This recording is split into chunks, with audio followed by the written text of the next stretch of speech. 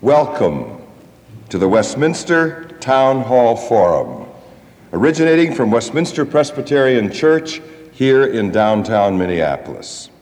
I am Donald Meisel, minister with my colleagues to and with this Center City congregation, an exciting place to be. We recognize it both as privilege and responsibility that we are the one church located on the 14-block-long Nicollet Mall. That fact, plus this church's history of reaching out to the larger community, her desire to be a telling presence in the city, her wish to cooperate with others here in achieving worthy ends, leads to these Thursday noon forums some 6 times a year. We throw open the doors of this large, semicircular sanctuary to all comers, without charge, to hear a voice, to see a face, sometimes a very familiar voice and a well-known face, sometimes not so. But you always see and hear someone who has earned the right to speak because of his or her accomplishments in a given field important to the general welfare, and always with a permeating ethical awareness and sensitivity. And so it is that we bring to the platform today one Clive Barnes.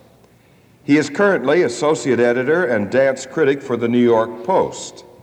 He's also professor of journalism and critical writing at the New York University. But let's go back just a bit. He was born in London in 1927. Since his mother, who was secretary to a theatrical press agent, was given occasional complimentary tickets, Clive Barnes began attending theater and ballet performances when he was a mere 8 years old. That's how it all began.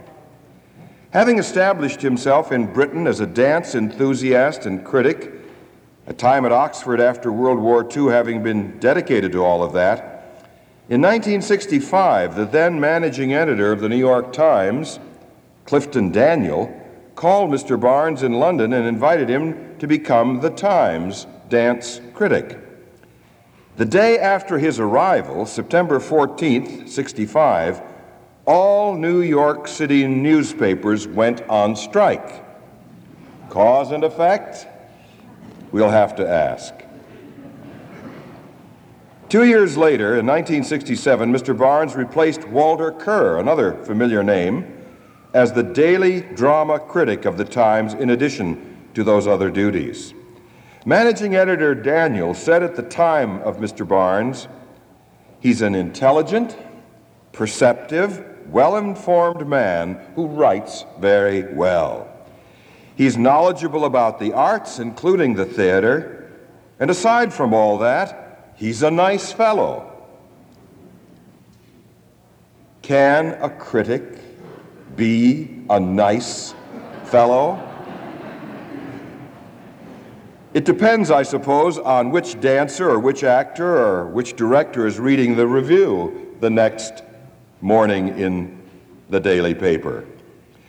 There are ethical overtones to all of that, as reflected in Mr. Barnes's own comment. We want influence, not power. The function of the critic is certainly not to lay down the law. His function is to stimulate thought and opinion, to help people make up their minds. He is sort of a catalyst or bridge between the artist and the audience. Well, Mr. Barnes, we invite you to help us make up our minds. Be a bridge, be a catalyst. And, sir, what is the link between a critic's opinion and moral responsibility? Mr. Barnes. Welcome.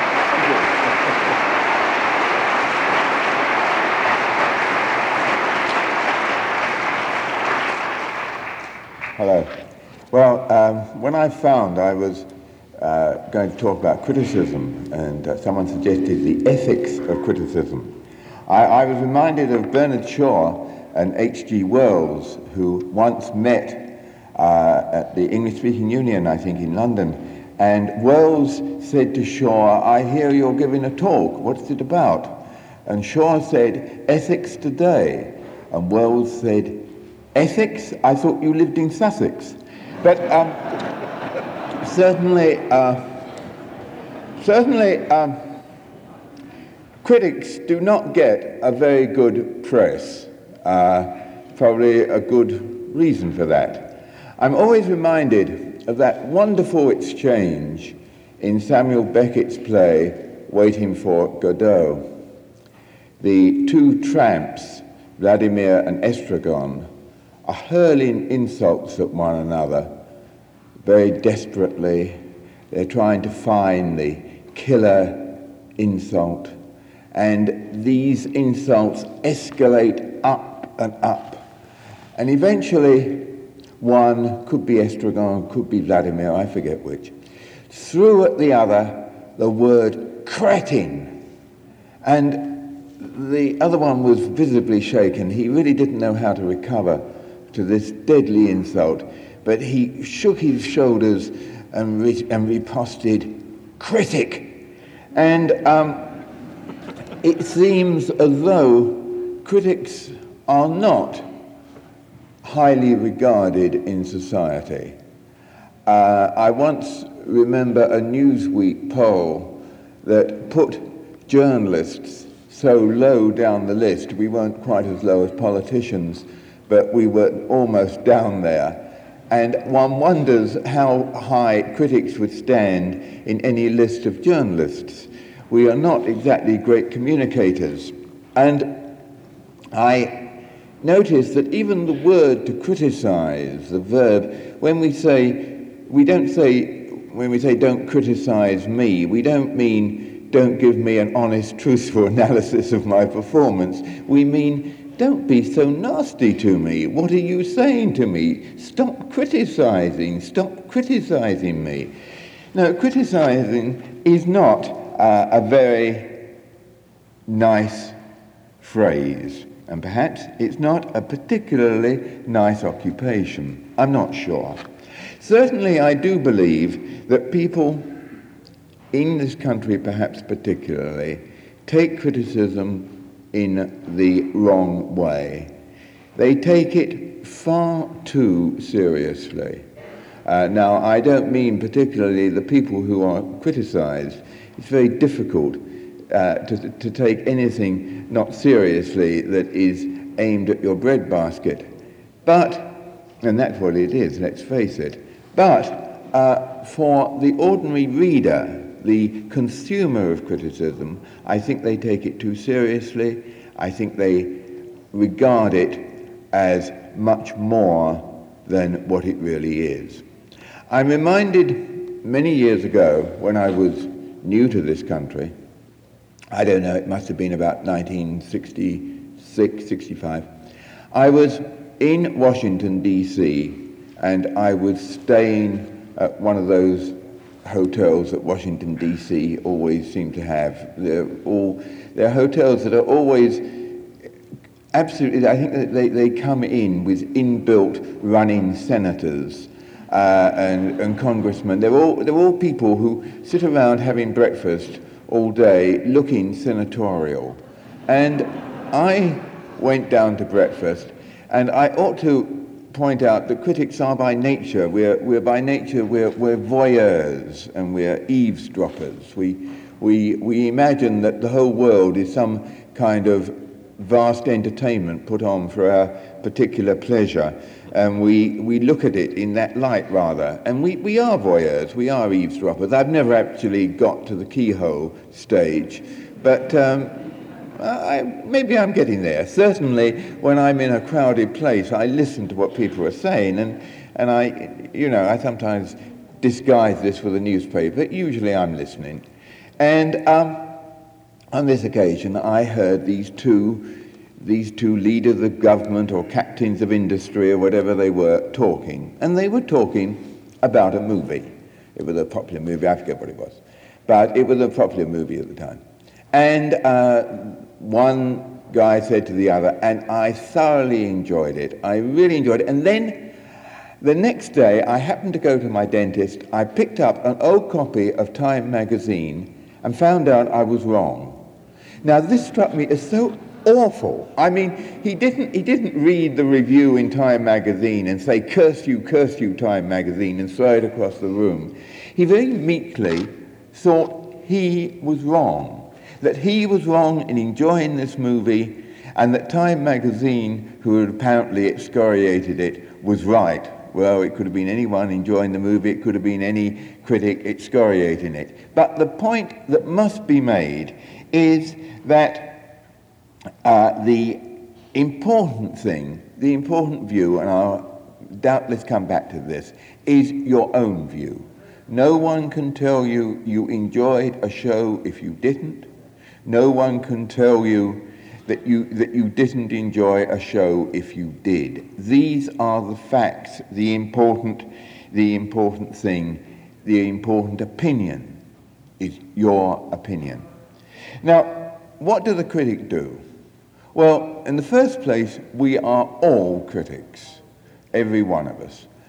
We go to a movie, we come out, we're with a friend, we say we hated it, we say we loved it, we thought it was terrible, we thought that the leading actor should do time for it, we thought that the leading actress needed a facelift. We do all this kind of back chat to one another. Sometimes we just say, and in that, it will be sufficient to tell the person we're with exactly where we stood on that movie, exactly what we thought. Every day we make critical choices with our television. There's no more marked critical choice than can be made in the arts than changing the channel. And we all, whether we know it or not, are making these choices, making these critical decisions every day. So what distinguishes the critic, the paid critic, from us, from you? Because I suppose I am a paid critic. So what distinguishes the critic from you? Well, in the first place, I'm paid. Not paid a great deal, but paid. That, of course, is a very big difference. When I say it's a big difference, I mean that we are professionally engaged in the business of criticism. I go to the theatre, well, now I've got a country place, so I only go 8 times a week, but before my wife said, this is ridiculous, you must get away a couple of days, before then I used to do 10 performances a week. Now I do 8 performances a week. Now, no actor, no musician, no anyone, not even a cartoon character, ever imagined that his work would be looked at, assessed, and reassembled for other people by someone who had already seen 3 plays that week, 4 ballets, had seen about 6 movies on the late night TV show. A critic is someone apart, partly because he's paid, but partly because he is almost overdoused in the thing he's criticizing. He sees a great deal. And one of our difficulties is the question of keeping our virginity alive. We have to be instant virgins. Every time has to be something new, something fresh. Our responses are terribly vital to us. Strangely enough, it can be done. We'd go mad if it couldn't. Some of us do go mad and they take us away in boxes. But most of us, if we survive, do have this inbuilt quality, this quality of response. And it's very important that we keep it alive. It is said that critics get better as they get older, more useful as they get older. I certainly hope that's true. But because I'm getting there more rapidly than I ever thought would be possible. But on the other hand, although as you get older, your experience gets wider, your backlog of knowledge gets deeper, even more profound if we're lucky, but your responses may go.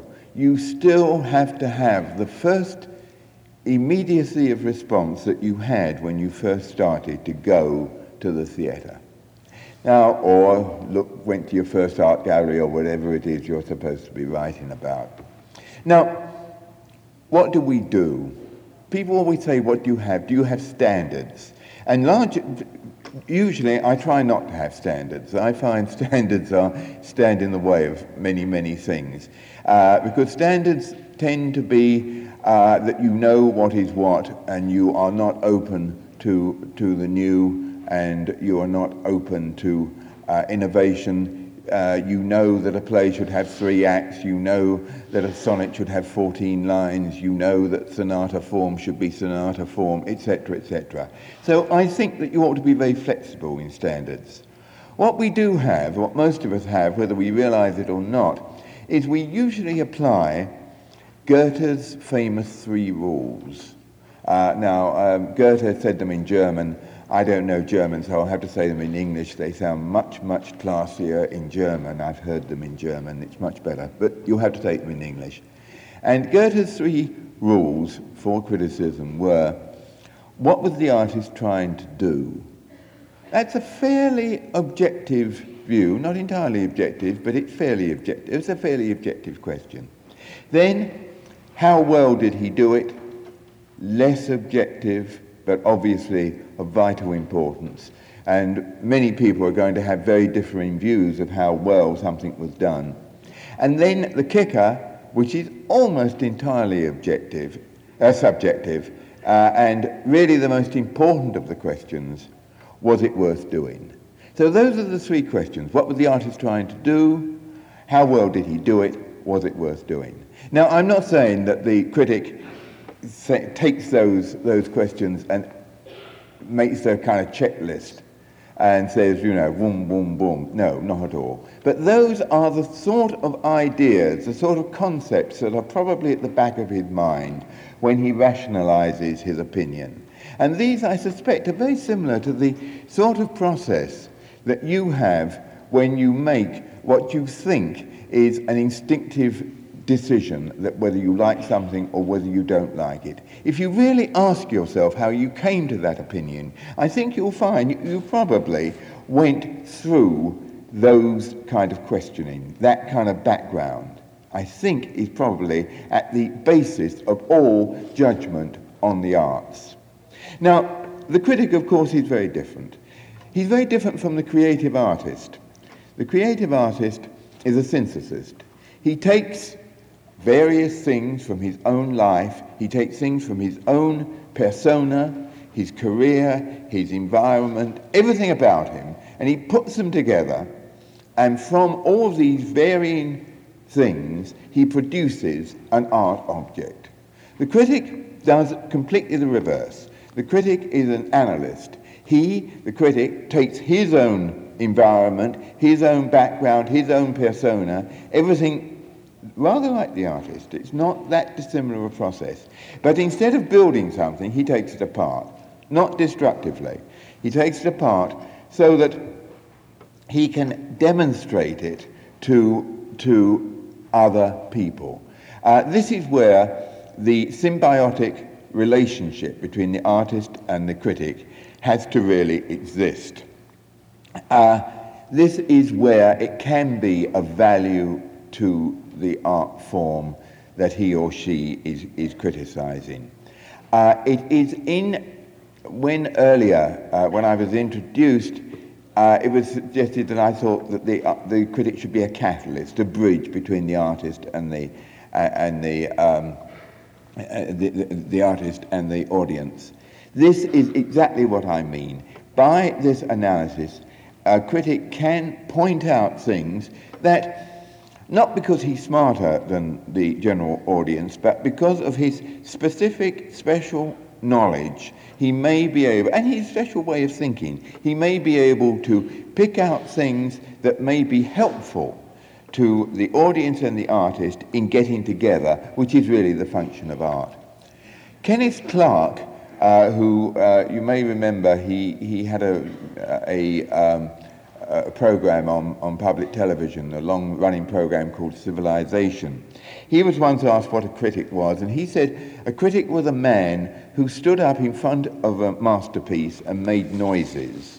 Well, I think that is a pretty useful definition. A man who stands up in front of a masterpiece and makes noises. Of course, he has to decide on his own masterpiece and he has to decide on his own noises.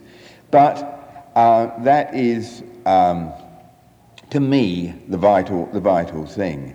But how should critics be treated? I mean, gently, of course. And how should they be read? Because one of the difficulties I find about criticism is not so much the critics, although I'm not saying that we're all a great body of men and women. We're probably not. We're very human and very fallible. We're more human and more fallible than most human fallible people you're going to find. But the audience approach to us is usually not a good one. Too often we are being used as a good housekeeping seal of approval. We're being used as racing tipsters. We're even being used as traffic cops or even as censors. There was a magazine, and I complained actually to the editor about this, who advertised its drama critic as someone who told you what plays not to go to see. Well, in actual fact, in the actual case of that drama critic, it was true. But on the other hand, the principle of the thing, the principle of the critic of the traffic cop, the principle of the critic of the censor, is absolutely terrible to my mind.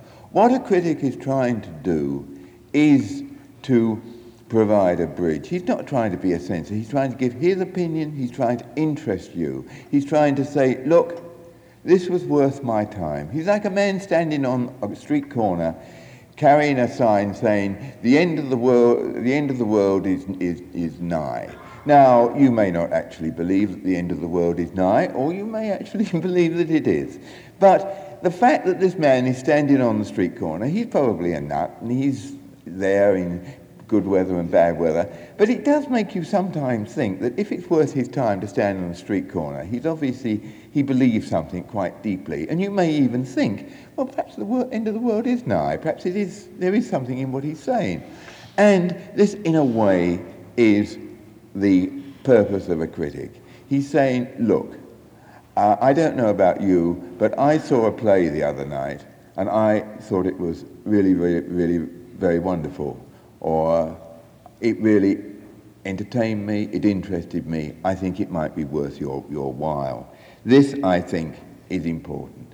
Now, when we talk about ethics, and I suppose, I always remember that when I used to talk and give lectures before Watergate, this question never came up. But after Watergate, it always came up. Amazing. People say, are you ever bribed? Now, this was a fascinating, I'm not using Watergate in any sense other than a watershed of American morals, but it did seem to be a question that, the answer is we're not. Surprising, actually. No one ever tries to bribe us. I don't know why. I often thought that we ought to get little sort of buttons made. We're cheaper than you think. But we are, in fact, no one ever tries to. This is only true, incidentally, in the Anglo-American theatre. It's an odd thing. In France, critics are not only bribed; they expect to be bribed, and it doesn't get you a good notice. It just is a custom. You give them a little bit of a pourboire, which it's like in France you pay the person who takes you to your seat. So it's the same principle, I suppose. Anyway, but the question of integrity in a critic is not really a question of bribing. It's a question of whether he can be flattered in other ways, the kind of artistic director who so much wants his advice, and there are many ways of getting around a critic. And So he has to be very careful about that. And also he has to remember that his opinion is a subjective one. He is not Moses coming down with the tablets. He's not even the guy who gave Moses the tablet. He is a very subjective human being. You see, a work of art is not something you can be objective about. It's not like a fire. And I don't know whether any of you have ever tried to report a fire or listen to the kind of Rashomon accounts that you will get of what may seem like something that would be a factual thing that would be very easy to report. They're not easy to report. You do get very differing, conflicting things. And while even if a human being could objectively report a fire, I submit that only God could report a work of art. A work of art is something that is essentially a matter of subjectivity. But we should expect our critics to have an informed opinion. I mean, it's very nice. If you are an interesting mind, a bright mind, a clever analytical mind, if you have a kind of critical sense, a critical nous, you can write a review of Hamlet the first time you see Hamlet, and it will be quite interesting, I promise you. If you've got that kind of mind, you can write an interesting review. And one of the lures of critical writing, one of the disadvantages of critical writing, and certainly one of the things that is very subject to the ethics and morality of critical writing, is that nowadays, particularly in this country, we have the idea of the critic as a personality, the critic as a kind of mini-celebrity, the critic as an entertainer. This is very true in this country, and is even truer since the advent of television. I mean, you can go along any theatre, in any theatre on a first night, and you can pick out the television critics at a glance on the aisle. They're the cute ones. They're either the cute ones or the whimsical ones, or the ink-stained wretches who produce the daily things. The anonymous wordsmiths. They're all ink-stained and cringing and dirty and uninteresting. The critics are the beautiful ones. The TV critics are the beautiful ones. Now this is, I think, rather a worry, and also it runs into print as well. The idea of the critic as an entertainer, as a personality, as a mini-celebrity. I remember once I was in London and I was at a first night, and I don't normally go to first nights in London. I don't like first nights anyway. Nowadays we don't have to go to them in New York, luckily, but in those days we used to, and I hate first nights. I hate the atmosphere, I hate everything about them. And anyway, I found that I had to go to a first night in London. It was at the Royal Shakespeare Company. And curiously enough, some Americans in the audience, one or two of them recognized me.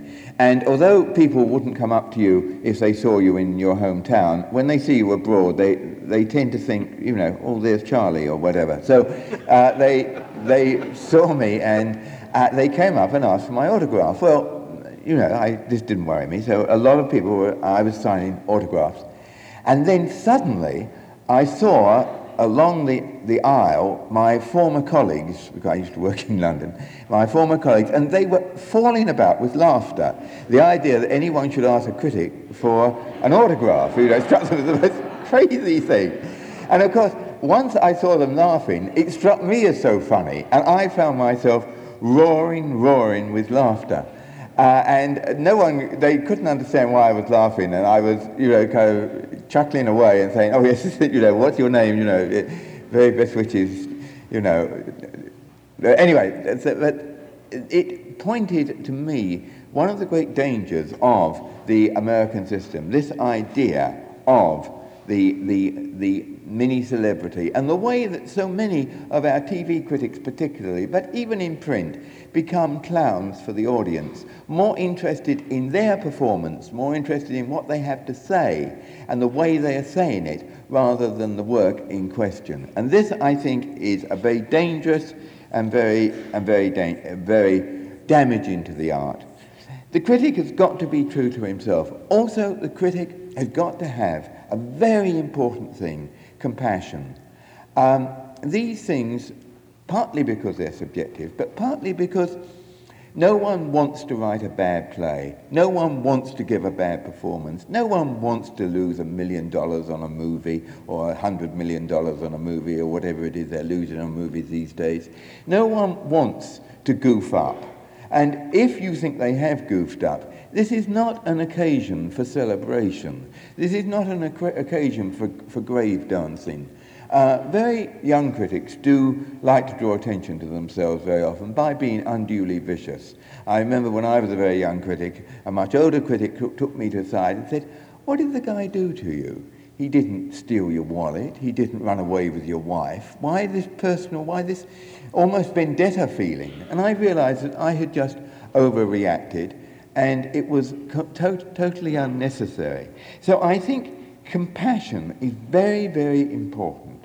And also, I think that a critic must be honest with himself and with his public. We all have prejudices, very strong prejudices, and I think it's important that the critic shows himself as a human being if he's going to have any value whatsoever. When I first joined the Times, it was not the fashion to use the first person singular, and I insisted on using the first person singular because I felt that the third person or those terrible circumlocutions they used to use, "in this critic's opinion," "in this writer's opinion," or "said to a writer," all those kind of terrible Timesian circumlocutions, they were all intended to build up the concept of the writer, or rather the newspaper, as God, which is terribly bad, because we all have a bundle of prejudices which we carry with us. And it's important that the reader understand those prejudices if they are to get anything of value out of the criticism. I mean, for example, I happen to be a pacifist. I mean, I'm not the sort of pacifist who would let you hit my wife, and I'm a very weird kind of pacifist. I'm not even certain that I disagree with the nuclear deterrent, but it's a complex kind of pacifism, mine. But I'm fiercely convinced that killing people is wrong, and I was naturally a total dove in the Vietnam insurgency, whatever that was. And consequently, when we had Vietnam Wars, I was obviously on the side of the doves, and it would have been extremely difficult for me to perhaps have given a fair review of any play that took a hawkish view on Vietnam. Matter of fact, I don't recall any play that did, oddly enough, which only goes to prove the incredible crushing weight of the liberal establishment. But it would have been very difficult for me to have given a view, but I hope that I would have explained my own background in that, perhaps by some simple phrase, but somehow given some idea, because those kind of prejudices are very, very important. So these are all the things you have to take into account when you are reading criticism. What is this man trying to tell me? Is he, just because he didn't like it, perhaps I would. Just because he did like it, perhaps I wouldn't. I always know, I once had a letter from a guy who wrote to me and said, "Dear Mr. Barnes, I think you're the most useful critic I know, because when you like something I know I wouldn't, and when you dislike something I know I would." And I could understand that. And also it is always a pleasure to be able to send someone to somewhere that you yourself didn't like. There's a kind of achievement to be done there, I think. Anyway, I think the question of ethics, the question of integrity with the critic is a serious one. I think it's one that the critic has to be absolutely honest to himself. absolutely honest. He mustn't try to be modish. He mustn't try to follow the newest trend. If he's going to be conservative, let him be conservative. There's a terrific difficulty in being conservative in the arts. And yet, as a critic grows older, he will probably find that he, like his politics, his artistic views are likely to move to the right. If they do move to the right, so be it. It will help him not at all to jump onto what he conceives to be the nearest bandwagon. He'd much better be true to himself and true to his own opinions. And this is the message that I think I can only leave you as you are yourself critics. Don't be stampeded by fashion. Don't think that because 20 million people think something is good, doesn't mean it is good. A thing is good only if you think it's good. Your own opinion is the important thing. Remember that art is not a question of lowest common denominator vote. We do have a wonderful example of lowest common denominator art in our midst. It's called television. Now, television is an art form that depends only on ratings. It doesn't matter, as far as the networks are concerned, it doesn't matter whether the people who are running that network think a show is good or think a show is bad. If it hasn't got the ratings, it won't survive. And you have something called lowest common denominator art. You see, lowest common denominator art is not necessarily the best of arts. I don't knock it, but it's not necessarily the best. And you've got to remember that although, and this was always very difficult for me with socialist leanings to understand and to comprehend, you've always got to remember that although the arts are for all the people, not all the people are for the arts, and that the arts are, to a very large extent, a minority opinion, a minority interest. And it's best that everyone, critics included, recognize and remember this. I've already talked too long. Thank you very much, and we have some questions.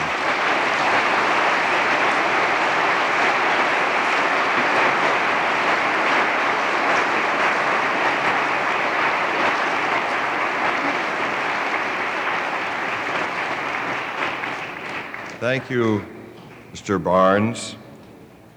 To read the faces of these people gathered here today and to hear their applause is to know that it's been a very special time with you thus far. I think I can say without fear of contradiction that this is the best appearance you've ever made here.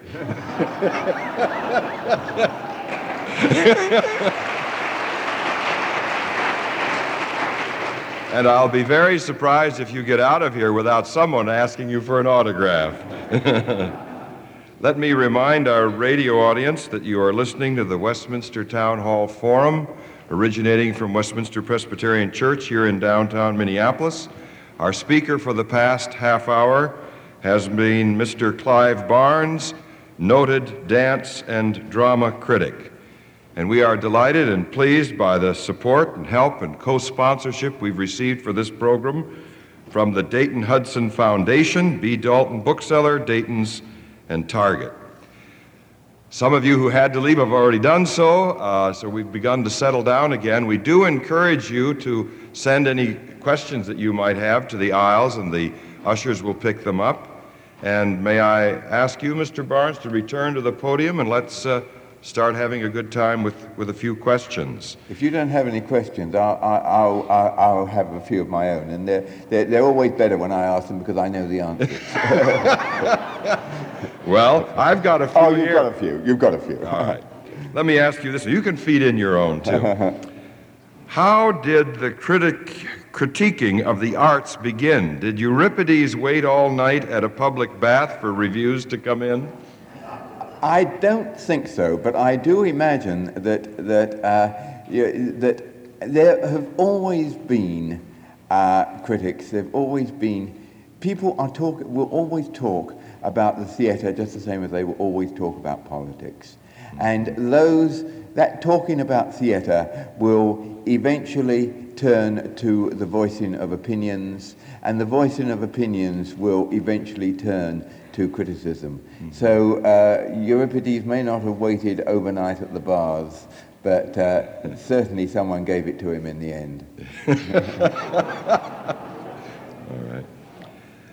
While we're still waiting for a few questions to come from the audience, let me share with you the fact that I spoke with a local actress just yesterday who could not be here today, and I asked her if she had a question to put to you, and she said, well, not so much a question as an opinion, and they got sort of a hard look in her eye, but then she said, ask him if he sees as part of his function that of encouraging and strengthening the theater. Yes, I certainly see as part of my function encouraging and strengthening the theatre. I don't think there's any critic who doesn't. It's rather like, So Hero once said to me, I know what a critic does.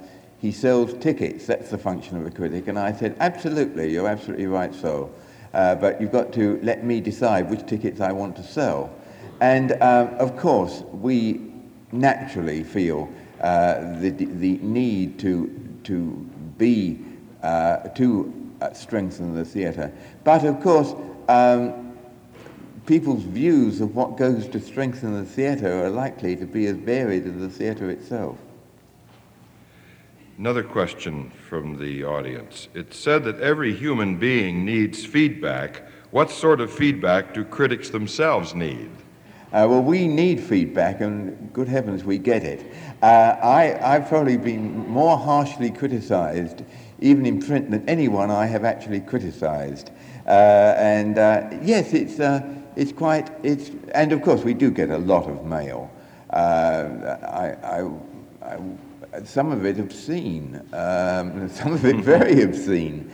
I've had some quite disgusting mail sent to me. But we do get a lot of mail. We do get a lot of feedback. It is naturally criticism is something people feel very strongly about, and they do react to it, of course. Here's a kind one. When you have totally panned a performance and your critique has caused the production to fold, do you suffer remorse or feel useful to society? That it is not critics who kill shows, it's producers who kill shows. Now, it's producers who close shows, it's producers who stop box offices. Now, one of the reasons why producers kill shows, the critics do have a contributing factor. But they are not the only factor. The power of the critics is vastly overrated. It's vastly overrated by producers who don't want to take responsibility for their own actions and very often do not have the belief and conviction in their own product. I can tell you many shows running on Broadway today, I'm Not Rappaport, for example, which generally speaking got bad notices but went on to win the Critics' Prize. I'm not sure. Did it win the Pulitzer? I'm not sure. But I'm Not Rappaport did extremely well. I think I'm saying this makes me sound like a good guy, so why not? I think I was the only person who liked it. And I liked it with very muted thing. I said this is the kind of commercial thing that should do very well on Broadway, and it did. But the power of the critics is really very much overrated by producers. What do you think of Woody Allen? What do I think of Woody Allen? He's a nice little man. I think that what do you think of Michelangelo? I don't know. When did you stop beating your wife? It's one of those questions that is very difficult to answer in anything shorter than a book. Mm-hmm. But I think that Allen is very interesting in that he has a very New York sensibility and a mixture of New York nebbishness and I don't know, Strindberg misery. I like him. I'm in favour of Woody Allen. All right. What is your definition of postmodern dance, and what choreographers and dance companies are doing the most exciting work in your opinion? Well, I don't really have a definition of postmodern dance. I'm only just about up to modern dance. But I'm sensible enough to hyphenate modern dance because I think you can't call anything modern that's been going on for 90 years. So, but postmodern is a phrase that has come to mean very often minimalist dance, where people just stand around doing nothing or stand around doing very little. I am extremely suspicious of any dancers who do what I could do in my bathtub. And I am very, very suspicious of... I'm generally speaking, I'm always suspicious of people who do things I can do myself. I don't think I ought to pay for that kind of stuff. But I think that generally speaking, I think a great amount of postmodern dance is Emperor's New Clothes time. I think a lot of it is pure fakery. Fakery on the part of the dancers themselves. I mean, I think they take themselves in before they start on the audiences. And I feel that most of the interest in modern dance is still being done by the people who still have considerable technique and are willing to demonstrate that in public. This blends in with something you just said. Is the critic a frustrated artist? Are you? If so, what art field are you attracted to? No, I have no talent whatsoever. I found this out very early. One of the things that attracted me to criticism was that I did have no creative talent. I'm not an unfulfilled playwright, I'm not an unfulfilled actor, I'm not an unfulfilled dancer, I'm a totally fulfilled critic. I love what I'm doing, I wouldn't be doing anything else. I love going to the theatre. I go to the theatre every night of my life, and I sit there and the curtain goes up and I think, amaze me. And it is the best life in the world for me. Most people would think crazy, but for me it's absolutely terrific. And no, I'm not frustrated in that way. Other ways, but not that way. I have seen the exquisite book that you authored on Rudolf Nureyev. Would you care to comment on him and your enthusiasm for him? Well, I think Nureyev was one of the most important dancers of this century. He was one of the megastars, along with people like Fontaine, Baryshnikov, Makarova, who in the last 10 years have been able to capitalize on the new popularity of dance and give it a kind of jet assist, a jet boost, in a very significant way. I think the popularity of that dance is not entirely due to people like Nureyev, nothing like. I think it's much more due to the visual nature of the new audience, the visual nature that has been created by television being the most popular form of communication rather than words. People accustomed to visual images have made dance a much more acceptable and much more vital method of communication and a method of artistic expression than it has ever been before in recorded history. But I think that men like Nureyev have done a great deal, and one of the reasons I was fascinated by Nureyev is that I was able to watch virtually his entire career as a dancer and partly as a director, and I found that he was symptomatic of a whole generation of dance and a whole way of looking at dance, and I found him interesting from that particular point of view. Are you familiar with our local theater, the Guthrie, Mixed Blood? Have you any opinion about Minneapolis St. Paul Theater? I am slightly familiar with the Guthrie, not that familiar. I mean, I'm not as familiar as I should be. One of the difficulties that I think we have in looking at American theatre is that we now have more American actors, and this happened probably about 10 years ago or more. We have more union members outside New York than inside New York, and this is obviously an irreversible trend. And there is much more interesting theatre going on outside New York probably than inside New York. And yet, all of our critics, wherever we come from, tend to be very isolated and very insulated. We are all provincial critics, unfortunately, and very few of us have the time or the ability, when I say ability, I don't mean ability, I mean the papers that will send us, chiefly a matter of time, though, to cover the nation as a whole. So I haven't seen a great deal but I have seen enough of the theatre. I saw it under Chuli, I saw it under Langham, and I have always been impressed. The Tyrone Guthrie has always been regarded as one of the bellwether companies of the nation since it started. When was it? 63, 64? And I've seen a lot of performances here, and I've always admired it. I love the building, I love the company, I love the way that it has consistently attempted an ensemble style of acting, whether under its various artistic directors, an ensemble style of acting, and tried to persuade actors to make a full-time, long-term commitment to the theatre, which I think is very, very valuable. Thank you. Another question from the audience. Can't we have good drama and the like without all the four-letter words and explicit sex? Has it gone too far? I don't know. These things are very much a matter of taste. When we first had the four-letter words coming across the footlights, I was absolutely amazed. Not because I hadn't heard the words, but because I'd never heard them in the theatre, and it struck me as absolutely quite extraordinary.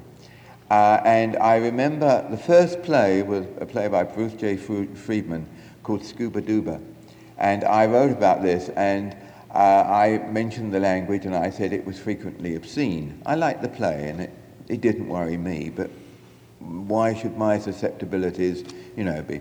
Anyway, I got a letter from a woman who was obviously deeply disturbed by this, and wrote and said that she was very upset by this play and upset that I had recommended it. And she had taken, she rather a curious expression, she had taken her maiden sister to it. Literally, those were the words used. It struck me as odd at the time. She'd taken her maiden sister, and she had been shocked as well. And why didn't I warn them of this terrible play? So I instantly fired a letter back saying, sorry, madam, but I did say that it was frequently obscene. And she instantly wrote back and said, but you didn't say how obscene. Well, good. The simple fact is that I couldn't say how obscene in a family newspaper. And I don't know about words. Sticks and stones will break my bones, hard words will never hurt me. And dirty words have never hurt me, I must admit. And I am totally out of countenance with censorship of any kind. I believe that any kind of censorship can lead to political censorship. And on the other hand, I realize that my views are, again, the views of a minority, and a very vocal minority, and other people have a right to be heard. What I do feel is that I find no one goes to Old Calcutta imagining they're going to see a play about Indian famine. But I do find that sometimes when nudity is gratuitously brought in, or when language is gratuitously used, I think perhaps there should be some kind of warning. I think some kind of warning outside the theatre, which is often used in England, I notice, I think is a thing. But I don't think that people should be censored. I think when you have soldiers and you have to use euphemisms for the four-letter words that they would use, there's the famous Tallulah Bankhead remark to Norman Mailer, which I cannot possibly repeat, but it was to do with the naked and the dead and the fact that he couldn't spell a certain word.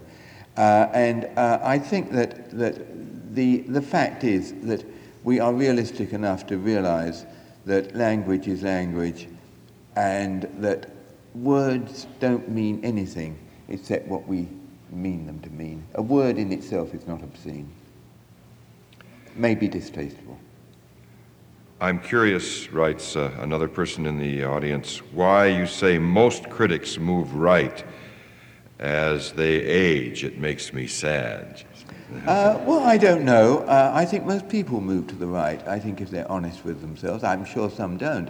But I think most people tend to find that some of the things that they believed. I think what critics do have to be very careful about is deciding something when they're 24 and hanging on to that decision for the rest of their lives.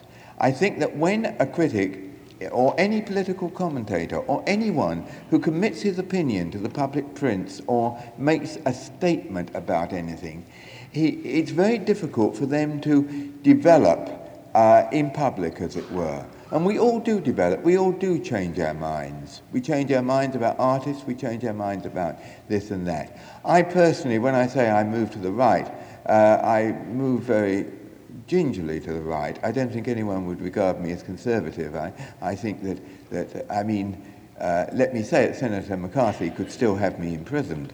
I'm not exactly right wing, but I think that yes, as time goes on, in all areas one does, I think, move towards the conservative.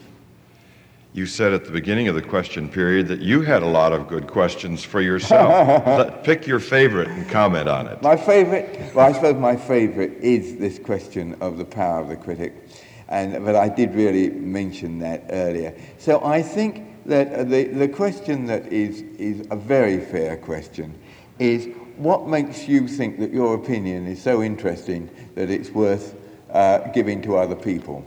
The answer is arrogance. I mean, one could wrap it up a bit. That is the honest answer. But I do think that you've got to remember that critics are arrogant people. That they would have to be arrogant to imagine that their opinions are of any value to anyone else other than themselves. But that said, and that proviso said, you've also got to remember that they do stimulate interest in the arts. You may disagree with them. You may think they're idiots. This doesn't matter. They're fulfilling their function even when you think they're idiots. What they are really doing is they are trying to stir interest. They're trying to make you slightly different by showing you things that will make you slightly better. That's the ideal. The ideal of art is to leave a person better than it found him. That is the function of art at the highest. The critic is trying in a humble way, which comes out extraordinarily arrogant, but in a humble way, is trying to provide a guidebook to that excellence, offering a few pointers in that direction. Mm-hmm. Thank you. Thank you, Clive Barnes, for a very special hour. Thank you.